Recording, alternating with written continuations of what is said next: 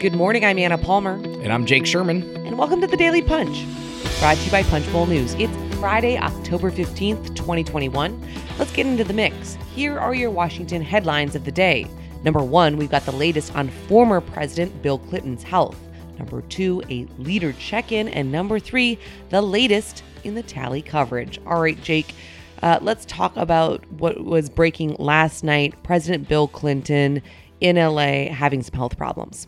Yes, hospitalized with what they describe as a non-COVID infection. And it's actually interesting to think about that now when you're hospitalized with an infection, people just assume that it's COVID because we've had COVID in this country now for like 2 years, or a year and a half. But it is sepsis. Neither of us are doctors unless you've gotten a medical degree without my knowing, Anna. With all my free time. Yeah, exactly. With all your free time, you've become a medical doctor. Clinton has obviously had health issues in the past. He's had heart problems. He had a stent inserted in his heart. So we wish him the best and a quick recovery. I guess he's in good spirits. That's what people tend to say when public figures are in the hospital. And that's all we know at this point. And we'll obviously look forward to hearing more. Absolutely. Our thoughts and prayers with him and his family. All right, let's move on to the number two story of the morning, our leader check-in. We often do this, go around the horn, talking about each of the congressional leaders as well as the White House. But as we roll into mid-October, we thought it might be a good time to look at the big four leaders and what they need to do in the coming days and weeks. Obviously, it cannot be overstated how important this period is for President Joe Biden, Speaker Nancy Pelosi, and Senate Majority Leader Chuck Schumer. Yeah, this is it. I know we'll probably get flack for saying that, but this is the whole kit and caboodle. And, I disagree. I don't know if I disagree with Brez on this, but Brez and I have had lots of heated debates about this. Like, I obviously think they need to pass this agenda. There's no question about that. I don't think that their majority rides on this agenda. I just think it's important that they get it done. I think they could lose. Let me put it this way, and I think they could lose the majority even if they get this agenda done. So let's start with Nancy Pelosi. I mean, obviously, we don't have to stretch here. This is an incredibly important period for Nancy Pelosi. She's ready to make a deal. Like, you could tell that she's in deal-making mode for this reconciliation package. It doesn't appear that the rest of her party is quite there yet.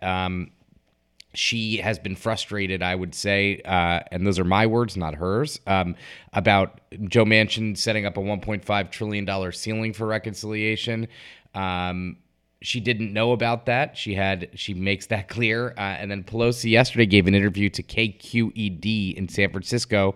I think it was yesterday. It was published yesterday, I believe, in which she said that one of the big Democrats' big revenue priorities, allowing Medicare to negotiate on prescription drug costs, which would churn out $700 billion in revenue, that she's going to have to compromise on that. And she's saying, that I'm not sure we'll get it in this bill. We'll get something of that, which is it's a step back. So, but she's a realist, and what do you think about Pelosi here, Anna? Yeah, I think she's in a tough position, right? I mean, I think if you look at what she wants to do, this is, a legacy, issue for her, right? This would be, a massive, massive deal, not only for Joe Biden, but also for Pelosi. I think, frustration is not surprising considering, she wants to make a deal. As you said, she's in deal-making mode, but she kind of feels like almost in some ways she's the only one in deal-making mode. There doesn't seem to be a huge amount of, leeway right now when it comes to where the progressives are, where the moderates are. She knows that something is better than nothing, and she's keenly aware that the clock is ticking and agreement has to be reached very soon. I've been kind of bearish that this is all going to get done by the end of October, as she's kind of set that deadline, and it probably goes into, Thanksgiving and potentially Christmas, but we'll have to see. She's definitely in a tough position with only a 3-seat majority. All right, let's turn to Senate Majority Leader Chuck Schumer. He's got a tough gig. As tough as Nancy Pelosi has it in the House, she's been through this before.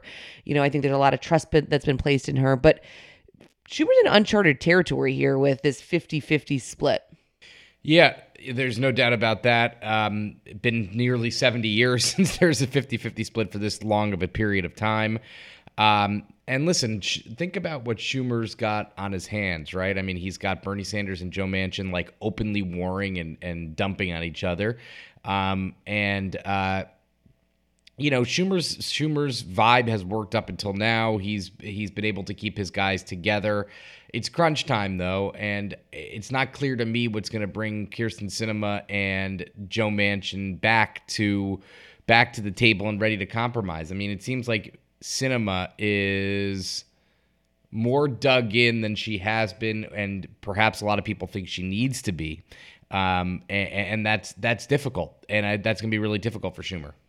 Let's move on to Senate Minority Leader Mitch McConnell, always a fascinating figure in Washington. And, it's interesting because he obviously had that, maybe what I would describe as a mini cave when it comes to the latest debt limit debate. But, I don't think anybody believes he's going to help Democrats again. He's been through a little bit of a bruising period, I would say, though, through that. Typically the Republican Senate is all of those senators are in lockstep behind him, but there's been some frustration with how he handled that, certainly even including some of his allies like Lindsey Graham. Others like Ted Cruz have been pretty openly critical of that strategy. Yeah, I mean, this is probably as much dissent as we've seen from McConnell's conference as ever, frankly. And what does it mean? I don't know what it means. There's no Republicans who are calling on McConnell to go, so I'm not really sure it means much in that respect. But McConnell's, trying to make Biden understand, and I don't know. I'm not taking a position here. I don't know what he's going to end up doing. I mean, I tend to always think that McConnell's pretty serious. He blinked last time, mini fold, whatever you want to call it. I mean, it was a fold, so what you call it is not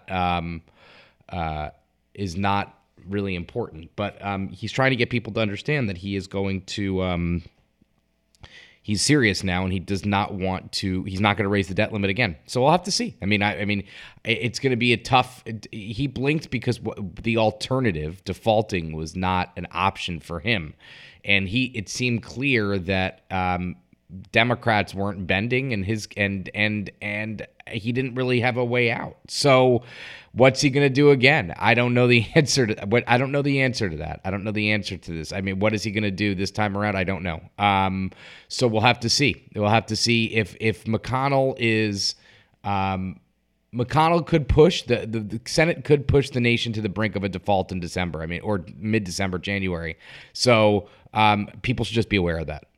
All right. And then, of course, the last but not least, House Minority Leader Kevin McCarthy. I mean, just a boring dude right now, huh? I mean, I will say this. I think, as everybody, we talk about these complex, head games and what their strategy is. Kevin McCarthy's got a pretty easy job compared to the other three leaders right now. I mean, his to-do list is basically oppose whatever Pelosi, Biden, and the Democrats want. Yeah, he just got to say no. So that's that. I don't know what else. I don't know how else to describe this. He's just got to say no. He's got to fight subpoenas if they come. He's got to raise a lot of money. He's got to oppose Democrats' legislation. Not what we're saying he has to do, but what he is going to do and what he's going to, what he's going to. That's going to be in his interest, and that's what he's going to do. All right, let's move on to the number 3 story of the morning, the tally. We are taking a look pretty regularly now at the 2022 election as it becomes closer and closer, and this morning is no different than that. We've got an item in Punchbowl News AM looking at the ad wars between Terry McAuliffe and Glenn Youngkin in that Virginia gubernatorial race. It's pretty interesting because you really start to see how this race, could be a bellwether for how the messaging goes in the overall 2022 midterms. McAuliffe has an ad up criticizing, Youngkin in terms of his position on abortion, obviously going to be a big issue across the country, while Youngkin has, ads up around, his own, showing that McAuliffe says he doesn't want to have parents involved in education, what the role of parents in education is also going to be playing huge. Yeah, the this is just the nationalization of this race, which you and I have talked about and we've written about. So it's fascinating that to see that like these national issues play out kind of in a real time basis on in Virginia, and we're lucky to have these the capability to run these ads so we could see what voters in Virginia are seeing, and knowing Virginia and knowing the just the general population and just how competitive that state's been for a little bit, although it's less competitive now than ever. People are watching these ads. They're very tuned in at this point, I would say. Absolutely. All right. With that, thanks so much for listening. Leave us a rating and review. Share the podcast, The Daily Punch. It's the best way for folks to find out about us. You can also subscribe to Punchbowl News at punchbowl.news. Have a great day and stay safe.